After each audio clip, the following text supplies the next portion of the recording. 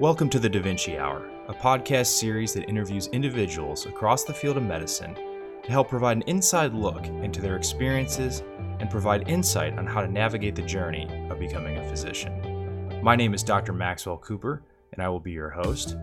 This podcast is brought to you by Da Vinci Academy, a medical education company that provides online video courses, outline format books, and clinical case videos for students studying the medical basic sciences. You can check out all that Da Vinci Academy has to offer at www.dviacademy.com. All right, welcome back to the Da Vinci Hour, everybody. I am joined by Dr. David Prologo this week, one of the interventional radiology attendings here at Emory University, where I'm also a resident. So Dr. Prologo, thank you for taking the time out of your schedule to join us on the Da Vinci Hour. Appreciate it. Thank you for having me. I really think this is such a cool thing, and I appreciate to be part of it. Awesome. Maybe give the guests or the listeners a little bit of a background on your education, where you did your training, and kind of how you ended up where you are now. Yeah, sure.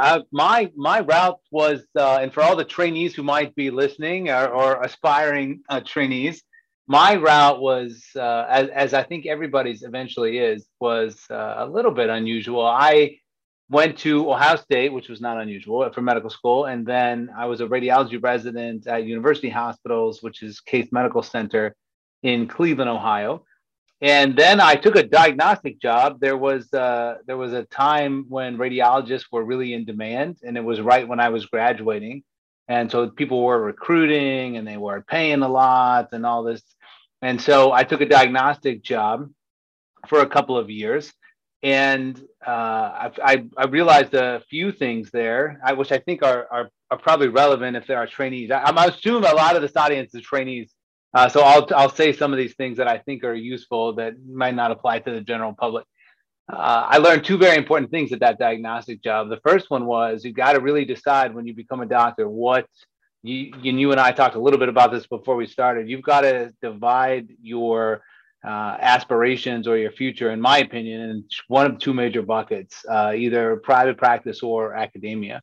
And for me, I was a little bit of a mismatch. I had kind of a private practice job right out of the gate, and I missed all of the things that go along with academia. So I kind of learned that during those 2 years, which were kind of lost in space. I didn't really gain anything during those 2 years, because then I came back for fellowship at Metro Health, which is in Cleveland also, and then took a job at University Hospitals as an attending in interventional radiology for, I think, 5 years, maybe.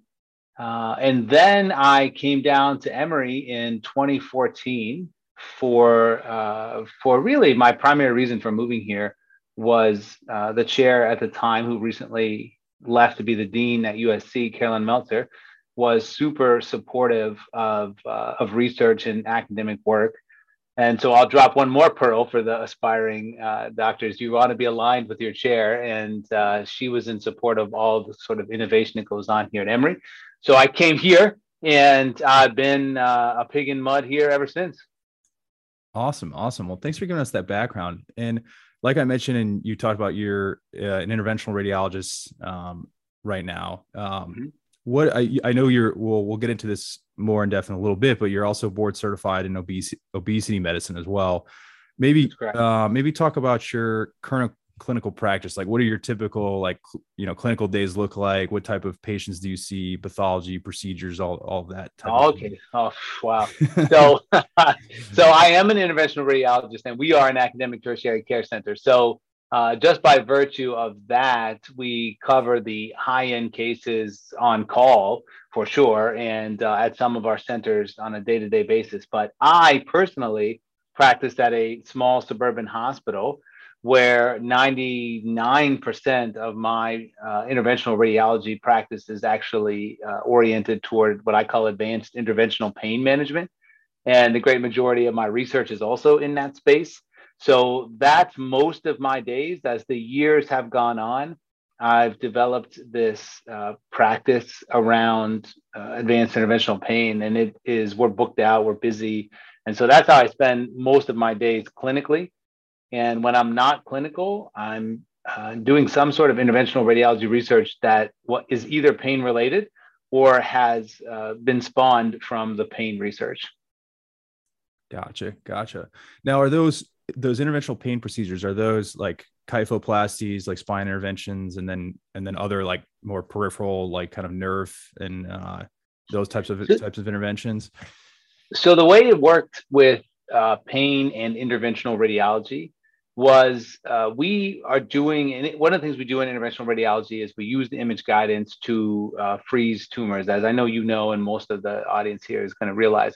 And we use cryoablation probes or radiofrequency ablation probes or some other sort of ablative device to kill a tumor. And so about 20 or 25 years ago, some really smart interventional radiologists started to realize that we can kill tumors in other parts of the body that are causing people pain, right? And so if we find a tumor that's in the abdomen, for example, or involving one of the bones of the pelvis, for example, we can use that same advanced imaging guidance to kill that tumor and ablate the interface with the soft tissue and bone and manage pain. So that wasn't me. That was a whole group of pioneers who sort of, that's how it started. And once we realized that as a specialty, at that time now we're a specialty, and back then we were a subspecialty.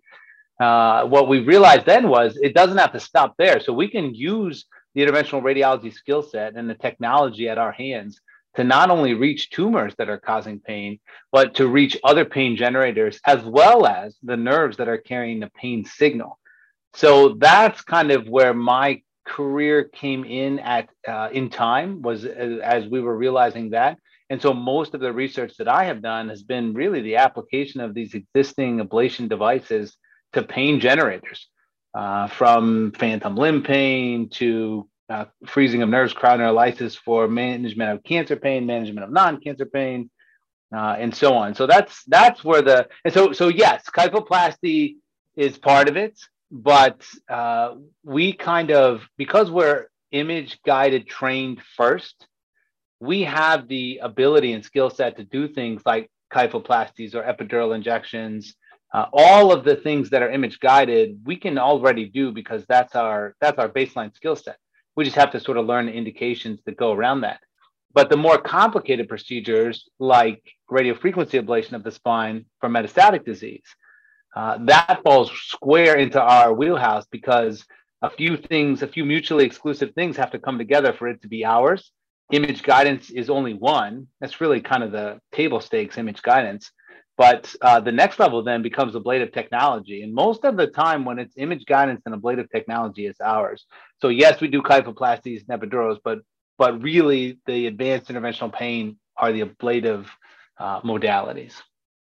It's really interesting. I think because the traditional thought of IR is like vascular or endovascular type procedures. And I think what's really cool is how the field has evolved to include, like you said, taking these skill sets we've learned in other areas of intervention and then applying them to new indications, new pathology. So cool. To some degree, Dr. Cooper, you may not realize this, but to some degree, these are evolutionary forces, and we were forced to expand our practice as I was coming up, because vascular surgeons were teaching themselves how to do all of the endovascular procedures that interventional radiologists had done. And so at that point, we had to evolve to survive. We either had to figure out a way to capture that business, which people to this day are still trying to do, capture that endovascular arterial business, or we had to branch out and create new applications like prostate artery embolization or uterine fibroid embolization or all these pain procedures. And so interventional radiologists are always innovating and creating these new spaces, I think in part because of evolutionary forces, as I mentioned, but we should also evolve and try to keep the stuff that we invent. And then we'll have a whole bunch of options going forward. Definitely. And then I'm just curious, is there an outpatient clinic aspect to your practice as well? Do you see patients in the outpatient? And I guess what type of, is it like pain patients? And then also, do you bring your obesity medicine training into that as well? So the obesity medicine thing is a thing that's developed in parallel. So the answer is yes, we have clinic. Mm-hmm. And again, I might not necessarily follow the party line on this one. Certainly the interventional radiology message and the society and everybody who's in charge of everything are promoting us to be clinical and take care of our patients. And what they're trying to do is answer this demand that I mentioned to you earlier: keep our patients. Or this is the answer that our specialty has for that. Let's have clinic. Let's be clinical. Let's follow our patients. Let's take care of our patients. And I'm not saying that that is a bad idea, but it developed while I was in interventional radiology. When I chose to go into interventional radiology, it wasn't like that at all. It was just people ordering procedures. You did the procedure, and then you went home and went to your kid's football game or something. So they really bait and switched me along the way. But I don't want to send mixed messages. So yes, we have clinic, and the most important part of clinic, again, I'm just trying to drop pearls for trainees that might be listening. In my opinion, and our specialty, is that you don't lose these patients to follow-up. It's really the post-procedure follow-up that's most important, to make sure that you know if everything is going well or not going well, and they're not just out there in the world. The obesity medicine is a totally sort of parallel development. I had an interest in weight loss, and I had an interest in writing. And so for a long time, I wanted to write a book about weight loss. And I thought that if I was going to do that, I really should be an authority on the subject, and not just write about all the stuff that the guys at the gym were saying. Yeah. But honestly, I might have sold more books if I did that. But I wanted instead to be an authority. So there was an opportunity, and still is an opportunity, for physicians to train in obesity medicine outside of a formal clinical in-person fellowship. It's online training, and it's in-person training in the form of didactic lectures. And there's a certification exam, which is quite difficult, in my opinion. But there is the opportunity to learn and become a certified expert in that space, which is what I wanted to do for purposes of writing this book, right? But as I was doing that, in my day job, as we discussed earlier, I was doing a lot of nerve freezing to manage pain, using CT guidance to find nerves that were carrying pain from cancer signals and freeze them, which we still do a lot of that. And as I was going through the obesity medicine process, I started to learn about the anatomy and physiology of the nerves that were carrying the hunger signal, the nerves that were managing transit through the stomach, all of these things that were related to obesity that were being, or weight loss, that were being transmitted by nerves. At the same time, so three things were going on. I was practicing in interventional radiology. Talk about serendipity here, or mutual exclusivity. I was practicing in interventional radiology. I had developed this unusual or somewhat rare niche inside that specialty around pain, and then further refined it to targeting and freezing nerves. That was the subject of my research. So that was thing one. Thing two, I was going through this certification process and education process in obesity medicine and weight management that all of a sudden was talking about nerves. There's a doctor, an interventional radiologist named Cliff Weiss, who practiced at Johns Hopkins, who's quite famous. And he's quite famous because he used embolization techniques to embolize the left gastric artery and thereby decrease the production of ghrelin, the hunger hormone, from the stomach. Oh, wow. So he was using interventional radiology techniques for weight loss. And I mean, it was all people still to this day. I mean, he's like a movie star in interventional radiology. It was such a big deal. And so I thought that was brilliant. And so that was the third thing that was happening at the same time. And so the thought occurred to me as I was learning these things: if I'm shutting down these nerves for purposes of pain, can I shut down this nerve and shut off the hunger signal? Therefore, people won't be hungry, which is one of the reasons why they fail diets. And they'll be more successful on their diet. And so that's where a procedure evolved called a cryovagotomy, where we use CT guidance to guide that same cryoablation probe that originally was freezing tumors, then freezing nerves, and now going to freeze this nerve for a different reason that isn't pain. And the patients did indeed all report, or 98 point something % of them at the follow-up points reported decreased hunger. And so then all of a sudden that was a big deal. and got all kinds of media attention, and we went on the Today Show and all this kind of stuff. And the other thing that the vagal nerve does is it increases food transit through the stomach, or mediates food transit through the stomach through peristalsis. And so shutting that off gave people sort of this partial transient gastroparesis. And how that translates to a clinical outcome is people can't eat as much. So although the original intention was to shut off hunger, what we really found out was people couldn't eat as much because they were getting full faster. So they weren't hungry and they were getting full faster. So they were eating so much less. Wow, that's like almost analogous to like the goal of like gastric bypass surgery in a way, if you will. The original goal, right? Yeah. But which is a different topic, what really is happening in gastric bypass. But that was the original goal. You're right. And so as that procedure occurred, I was also writing this book, but I also had my day job. So everything started to get really, really busy. And finally now, years later, I mean, that was 5 years ago, that study. Years later, we're starting to bring it all together, where we use all of the actual obesity medicine techniques that we have, things that we know, combine them with the procedure, and then give people this brand new opportunity to lose weight. That's fascinating. I mean, that's amazing how all those different kind of like events merge together to kind of like propel this field further, or this aspect of obesity medicine, and then specifically like these obesity interventions. It's amazing. It's really quite unbelievable how it all happened. And I talk a lot about fat shaming and not fat shaming people, and I talk a lot about how the fat shamers have never really felt the forces of survival when trying to make a change, and blah blah blah. So it's not blah blah blah. I mean, it's something that I'm passionate about. But the reason I'm bringing it up now is because the real reason that we did that cryovagotomy study was not necessarily for people to lose weight. It was indeed from a scientific academic interest. Can we cut off hunger? That's going to be kind of cool, right? Sure. But really, I wanted to show in the simplest way to the general public that if you do something to the body, then this outcome changes. So everyone who's out there making T-shirts and yelling from the mountaintops that it's mind over matter, and you just have to suck it up, and you got to really want it, and all this kind of stuff. We didn't implant willpower with that procedure. It's not mind over matter. It's the other way around. It's matter over mind.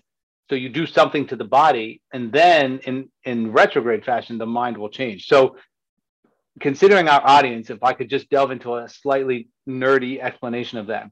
Yeah, of course, please. So not that the audience are nerds, but that sometimes when I'm on podcasts and I start to talk about what I'm about to talk about, people just shut up. That's enough. But just real quick, this retrograde change in the mind, this is not a theoretical thing or some crazy thing that I made up and doesn't have, I just made it up and tried to market it. That's not what it is at all. There are imaging changes that happen in the mind. The best example we have of this is phantom limb pain. People have amputations. They have a pain in a foot that's not there. You get an MRI. You can show with functional MRI where these pain signals are coming into the brain and why these people feel these things. And then you go out and you freeze the nerve that was transected, the nerve in the amputated limb. And you cut off the abnormal signals that are being sent by that damaged transected nerve. And the mind changes, the brain changes over time. You can see it with MRI. So, and the phantom limb pain, of course, gets better, but the retrograde changes in the mind, that's what I'm trying to hang my hat on. Before my time on this earth is through, that's what I want to show and prove and convince people of, because there's chanting of mind over matter, right? And but where is that coming from? Most of the time it's coming from people who have not accomplished specifically weight loss, right? I mean, these people have not. 99% of the people you see nowadays, I guess it's TikTok or wherever, who are chanting this mind over matter stuff, they haven't done it themselves. And they don't know what they're even saying, right? And you certainly wouldn't use this mind over matter approach with any other disease. If I came to you with coronary artery disease and you would just tell me, first of all, you would shame me for having coronary artery disease. And secondly, you would tell me that, I just got to have a lot of willpower and overcome this coronary artery disease. Like, what? I need some medicine or something, bro. So that's where and we can show that, but it's hard to. It's probably easier to explain it here. It's hard to explain that without losing people on the mass stage. That look, this is really a process in the body, and if we modify the body, then the brain will change down the road. And that's so, not to purposely segue to the book, but I do want to quickly talk about the book, because that's the book is called The Catching Point Transformation. Sure. The reason it's called that is because when we make changes to the body and time goes on and the mind starts to change, you get to a critical point called the catching point.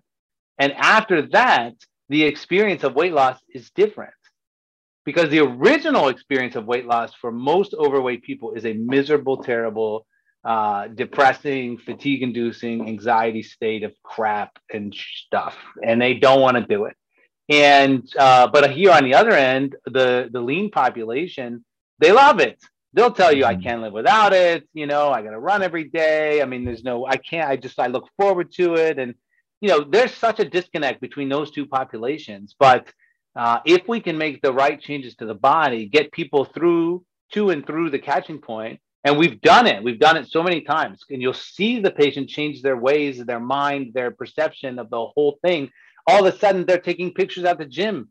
They've become one of these people that are enjoying all of this now. They've crossed over, but you can't cross over without getting yourself to the catching point first. And so that's what I wanted to talk about in the book. So I wrote it in there, and now it's out there. Awesome.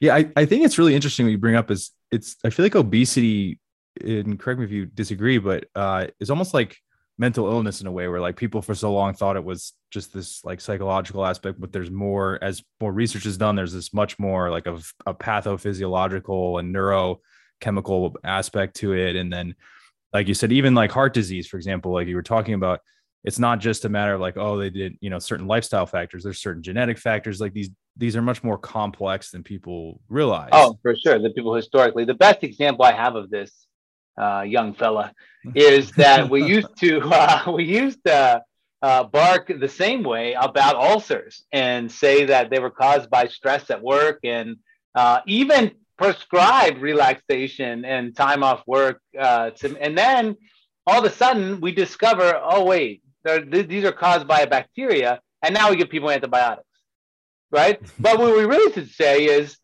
oh, sorry, sorry. Totally wrong about that. And it's the same kind of thing when you talk about mental illness. Of course, there's a biological basis to that we can measure when people are in a state of depression versus not. And the lay translation of that, the general public sort of ethical crimes that go along with that, are exactly the same. If you have someone who hasn't experienced that, hasn't felt that sort of mental illness, they think they know, just as the lean person thinks that if they could switch places with an overweight person, they would just crush it and lose all the weight. There's no reason for them to think that is true. They have no idea what it's like on the other side. And my bet would be that they wouldn't make it. I mean, the CDC says 150 million people failed diets last year. That's a lot of people, 150 million. So this person who thinks that if they switch places, they know what it would be like based on nothing, and that they would succeed further, is nonsensical, because they don't know what it's like. They haven't felt the forces. And I'm glad you brought up mental illness, because it's the same kind of thing, right? It's the same sort of judgment that goes on. Sure. If I felt like that, I would just buck up and get through the day. No, you wouldn't, because you don't know what that's like. You make this assumption that you know what it's like. It's really no different than one of the things I say in the book, because I talk about this topic. This is the topic of the book, what you're saying. Is that, maybe even in the preface I say this, but if you're in a third world country, for example, and you're a teenager, right? And then you've got a teenager over here in upper middle class Georgia, where we are. The upper middle class Georgia people give advice to the third world country teenager and say, listen, you just every night, you got to eat your dinner, you got to study hard, and You got to wake up. But meanwhile, over here, there's no electricity, there's no school. So that advice is completely falls on deaf ears, right? And what's worse is if the person giving the advice, the trainer in the weight loss example, right, or the general, go-getter in the mental illness, then when this person doesn't succeed inside different circumstances, then we judge them and make it worse and say, just pile on to them and now make them self-loathe and question themselves and just make everything worse. So mental illness is a super example. And then know what another one is, Dr. Cooper? Pain. Pain is another one. Mm-hmm. If you've not been in pain, then you do not know what that is like. And if you have not had the experience of having to rely on others to manage your pain, and then you do definitely not know what that is like. And if you've never had that experience, you will see this sort of typical thing that develops when caregivers, and we're guilty of it, healthcare, and we're also guilty in the weight loss arena. I think we do better with mental health healthcare workers. I like to think so, but we're definitely guilty in weight loss. And we're definitely guilty in pain. And what happens is we develop this sort of judgmental thing like, oh my gosh, here's this person calling again. And, they're showing up in the ER because they want pain meds. They could possibly be showing up in the ER not for that reason, but because when you're out in the world and you're not a doctor, how do you manage your pain? Right? Yeah. You call and get an appointment 3 months from now. But so the point is that without being in that other person's shoes, this disconnect happens. And then what you do with that disconnect so often is so wrong, right? And so people are out there that have switched places. I was on a podcast the other day. Guy said he was a Marine, was fine, living his life, everything was cool, had a shoulder surgery, and then ended up with a brachial plexus neuropathy. Wow. And the next thing he knew, he was in pain. And all of a sudden, the whole perspective changed, right? Mm-hmm. And so we really have to, especially as caregivers, we have to recognize that we don't know what it's like. I don't want to give you the advice or any other caregiver, put yourself in their shoes, because you can't put yourself in their shoes. You haven't had that experience, so you don't know. So my advice then, and again, this is what the book is about, acknowledge that you don't know. Acknowledge that you don't know and go from there. That's the first step. But thank you for bringing up mental illness. That's an excellent point. Yeah, of course. We're going to take a quick break to let you know the Da Vinci Hour podcast is brought to you by Da Vinci Academy, which provides online video courses for the medical basic sciences. These courses are taught using a variety of teaching methods, including bullet point outlines, diagrams, radiology images, and chalk talks to explain the fundamental concepts. We then teach the application of those concepts to numerous clinical pearls that are frequently tested on medical school exams and the USMLE. Our video courses are available on our website, dviacademy.com, as monthly subscriptions starting at $9.99 per month. Each video course has a corresponding outline format textbook as well. You can find the link to our website in the description below. Also, be sure to use the discount code TDH20 to receive 20% off any of our video courses. All right, now back to the podcast. I want to touch back on the obesity medicine thing for just 1 second. Maybe back up a little bit and just tell us what exactly that is. Because, it's one of those you could hear it and maybe not fully know exactly what that is. And then is that something that typically like family medicine or internal medicine would do a fellowship in? Or is that you're an interventional radiologist, so it seems like any licensed physician could potentially become certified in that as well. That is the way it is now. So there is a traditional pathway, and it is usually primary care doctors that follow that for that extra year of training and certification. And then there is this sort of extra fellowship or outside of fellowship CME pathway. Mm-hmm. And the great majority of obesity medicine certified doctors, I believe, are internal medicine or family practice. But the experts, or at least the people who seem to be writing the guidelines, are endocrinologists and cardiologists, and not a whole lot of interventional radiologists, for sure. But the answer is yes, you can do this outside of whatever subspecialty you pick.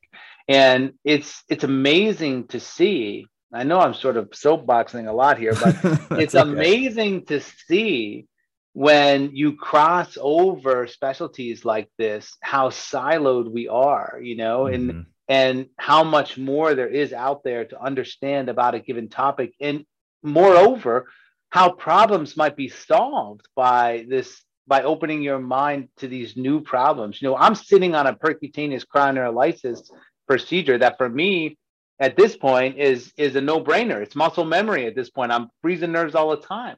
And then you've got this whole other subspecialty operating in parallel, trying to solve problems around, weight loss. And so you can come up with something different because you have different tools, and then you can combine them and solve new problems, which is fun. But yes, you could do it outside of training and fellowship.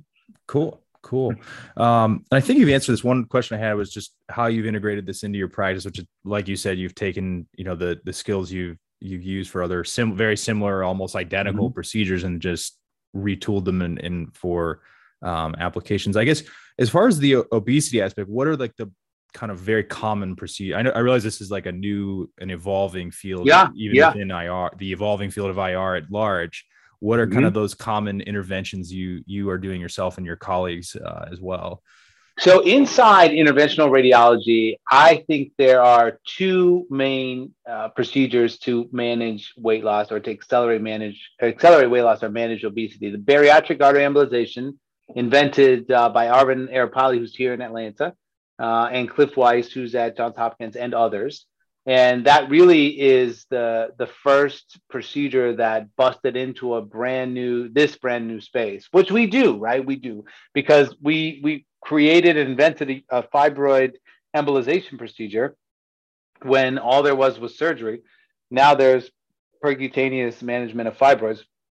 So they took this embolization period and did that.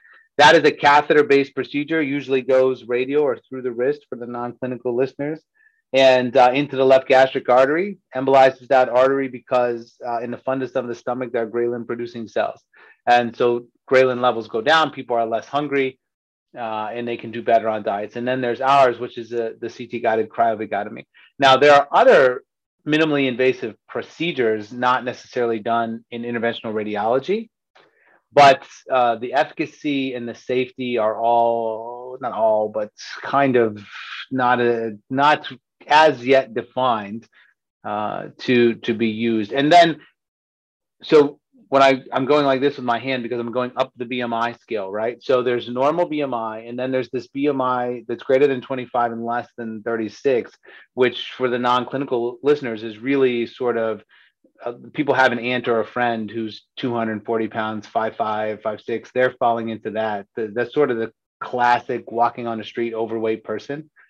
But then above that, 37 and above, you've got bariatric surgery. And bariatric surgery is incredibly successful, revolutionary, and amazing. And hundreds of thousands of pounds have been lost through bariatric surgery. Diabetes and hypertension have even been reversed in large numbers following bariatric surgery. So these are the medical interventions. And then there's medicines. And by the way, to always come back to this, but this is all in the book. This is all in the book, because there are also medicines. And people who are overweight, they want to know what's available. Is there a pill that's available? So we describe all of the medicines. Is there a procedure that I can have done, or a surgery that I can have done? So this is all in there as well. But like most things in medicine, it is the right combination of these things, either a medicine, procedure, or things that you can do outside of medicine. Combine all of these things together, and then you have the best outcome. Gotcha. And I guess briefly on that, where do all the IR procedures, the IR procedures you're doing, fit into that? Because there's obviously, like you said, there's medications, and then the most invasive, I imagine, would be surgery. And then the IR is kind of somewhere in between. Where do those, is it candidates who are not great surgical candidates, or is it more, I guess, are there more indications than just that? No, this is a great question. So two answers to this question. Answer one is, this is why you need the obesity medicine training. right? Because the combination of these things for each individual person is which ultimately is tailored, individual tailored treatment is going to be different for each person. And so having that training, understanding, expertise will help you combine the right things together to get the person out. But the exciting thing about answer the second part to this answer, and that is that for those folks who have BMI 26 to 36, right? These are the normal overweight people, like I mentioned earlier. There are really no options. Your option in that population of people, and that's about 150 million people in the United States that fall into that. Your options are really what you see on the mainstream. Your options are to go and pay money for a calorie restriction program that you won't be able to stick to, or go and pay money for some other kind of gimmick that is not going to get you where you want to go. And there really are not good options for people that fall into there.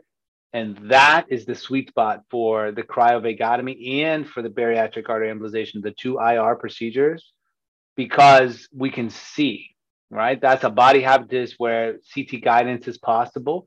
We have nice bariatric artery embolization images. And the decrease in hunger is what those people need to make that diet work, to make that so-called gimmick work. They just need, it's like Nicorette for those people who are starting to quit smoking. They just need something to grease the wheels and make it a little bit easier for them. And so the great thing, so that's the answer to the question. The great thing about that BMI sweet spot, though, is that this is what people need is an accelerant, right? They need, and this is another thing that's been difficult for me to explain to the public, where they'll say, well, is intermittent fasting work, or do those shakes work? So yes, they will, but you won't be able to do it, right? If you didn't eat for 3 weeks, that would also work, but you're not going to be able to do it, right? So what we've created, because a different podcast interviewer asked me what's different about my book compared to these other books.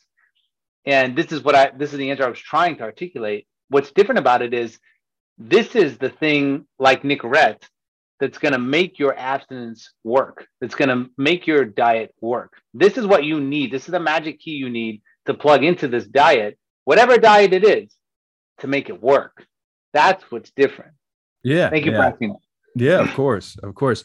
And so I guess going on the book, you mentioned that one of the impetus for you to get obesity medicine training was that you've wanted to write this book for a long time. I guess what was winding back to that, what was your initial inspiration? Why did you want to write a book like this? And then I guess take us to and I think you've touched on this already, but maybe if you had to distill it to one or two sentences, what is your central thesis of the book?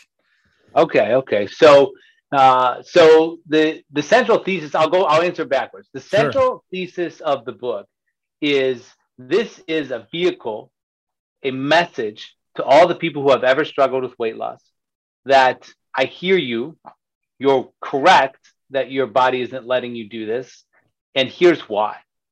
And then finally, here's what you can do to get around that. Okay.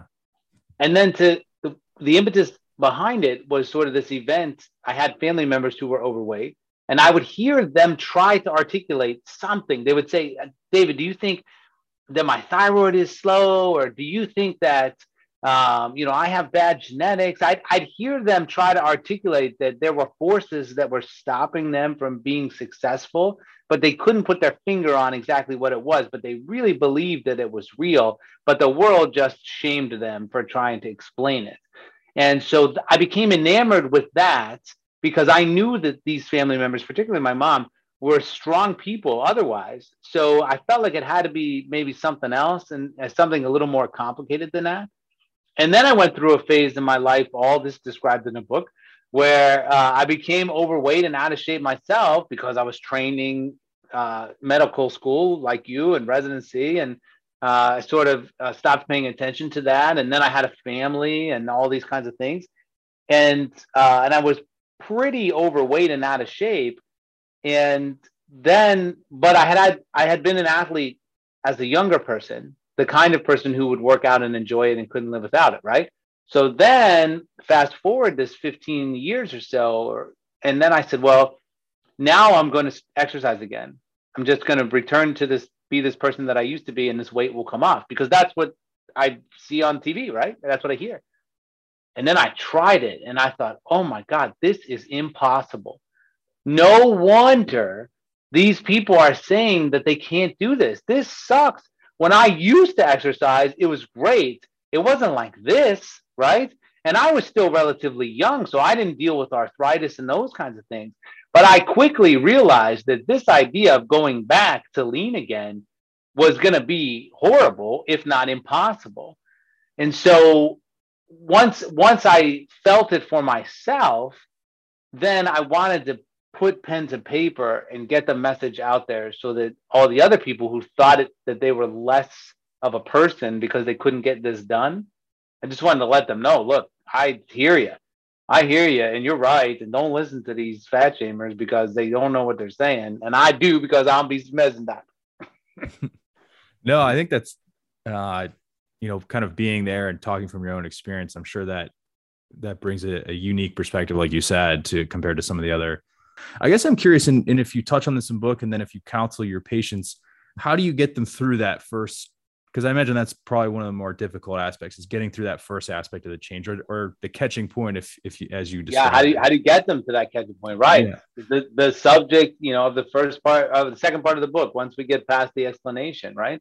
There's a whole host of things. Some of them are procedure based, right? Mm-hmm. You just flat out cut off their hunger. They have an easier time. They do great.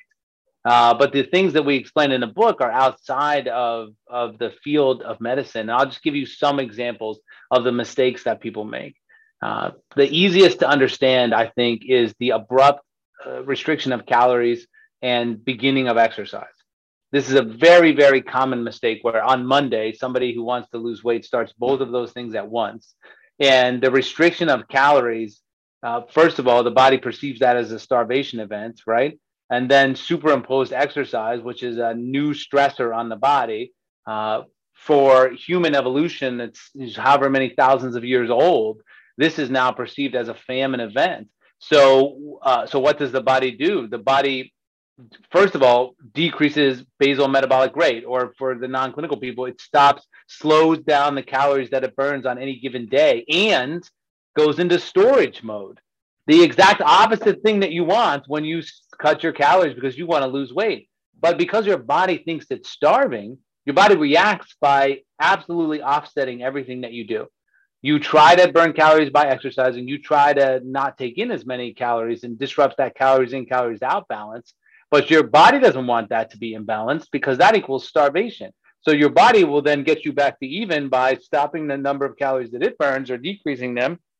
And then further, through gut microbiota, selecting and pulling more calories from the food that you eat and storing them away. So that's a sort of easy to understand fight that your body gives you right out of the gate. So you can beat that simply by picking one. And in the book, the catching point actually has a definition. It has an exercise capacity definition of 220 MET minutes, after which these things get easier, eating healthy as well as exercising. And so I choose exercise.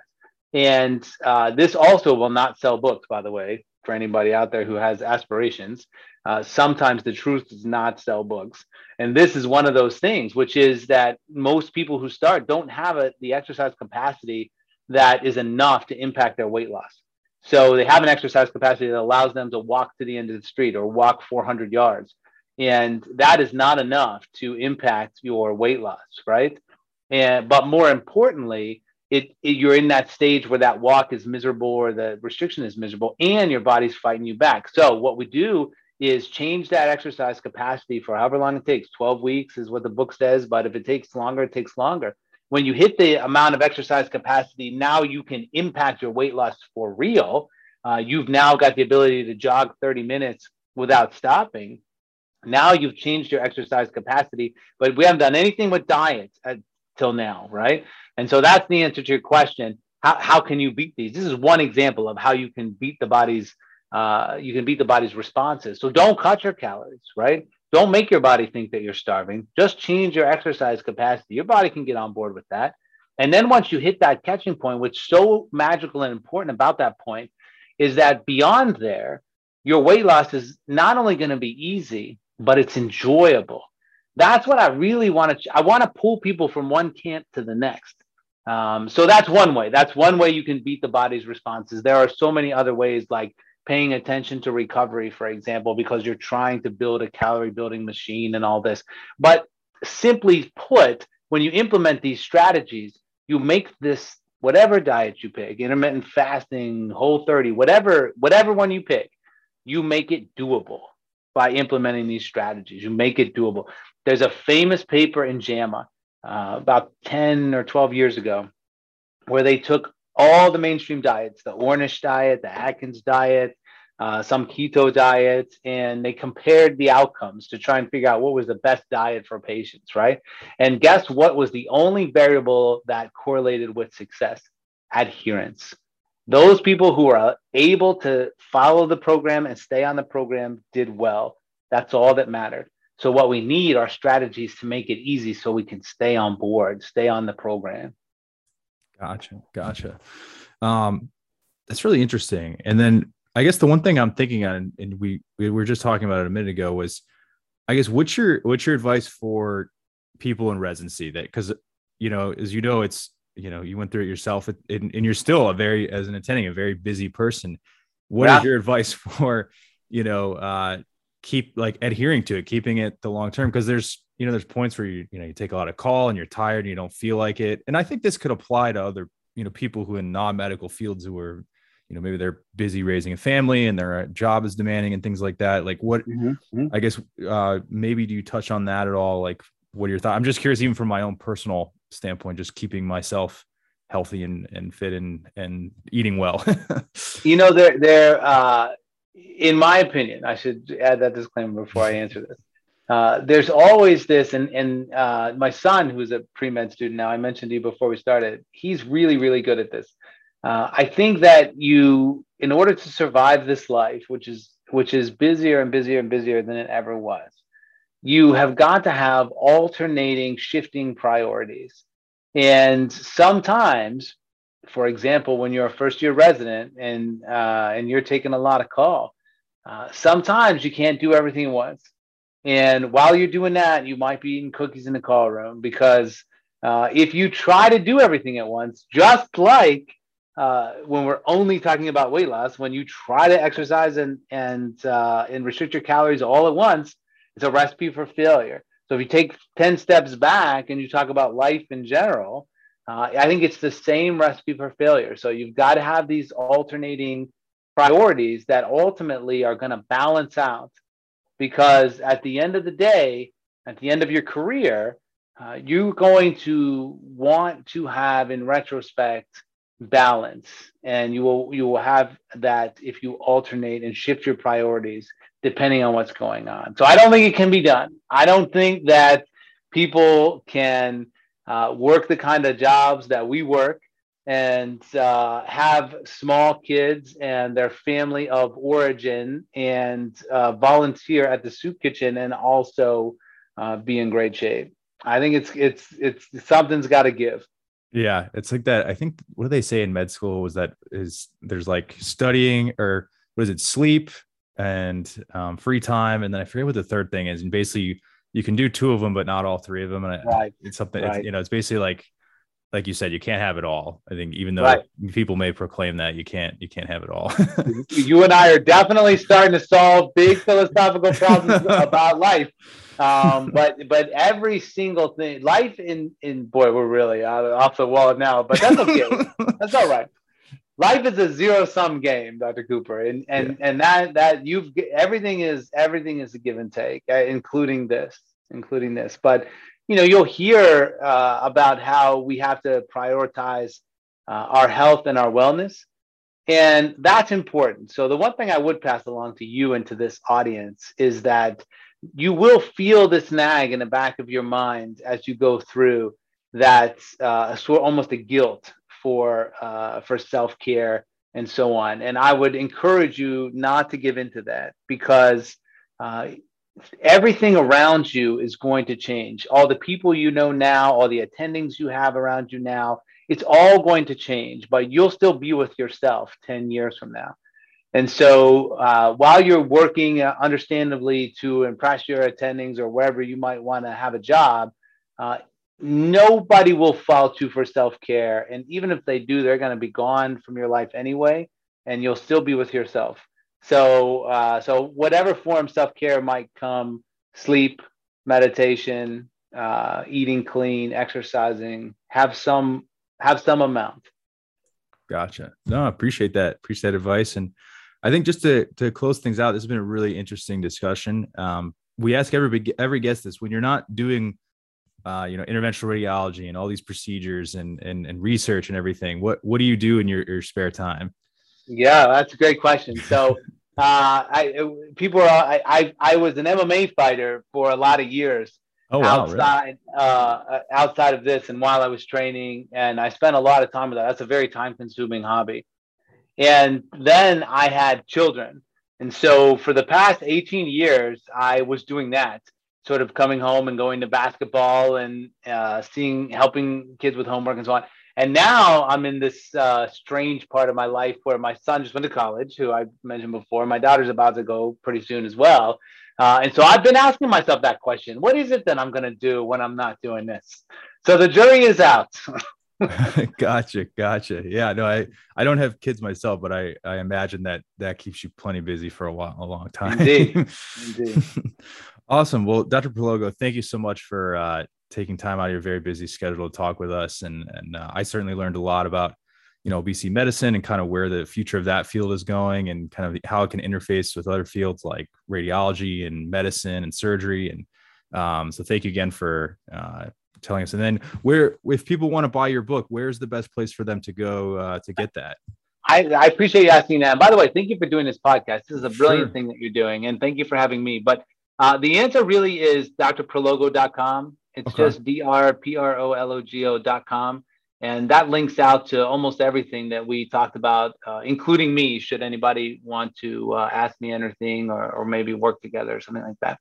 Okay. Yeah, we'll definitely put that in the show notes, the link to your website for sure. So awesome. Thank you so much. Thank you for listening to this episode of the Da Vinci Hour, brought to you by Da Vinci Academy. More episodes are available on our website at dviacademy.com, our YouTube channel. They're also available on Spotify and Apple Podcasts. Also on our website, you can find our video courses for anatomy, biochemistry, and histology, and they're available as month-to-month packages. They're also available as a combo package where you can get all 3 courses in one. Our website also has a store where you can find our outline format textbooks for anatomy, biochemistry, and histology. All textbooks are available in paperback version and as ebooks as well. These textbooks complement our video courses and provide a nice addition to the learning experience of allowing you to focus on the learning and not having to write anything down. On our website, we also provide a free clinical cases video series called Da Vinci Cases. Da Vinci Cases aims to help you learn how to answer USMLE questions and apply concepts that you learn in our courses to answering those questions. Our cases cover a variety of topics and organ systems, and they're updated frequently with new cases. And then lastly, on our website, you can find our blog, which has interesting articles that cover medical history, important figures in medicine, and innovations in medicine. Again, thank you for listening to this episode of the Da Vinci Hour, brought to you by Da Vinci Academy. Please be sure to tune in for our next episode.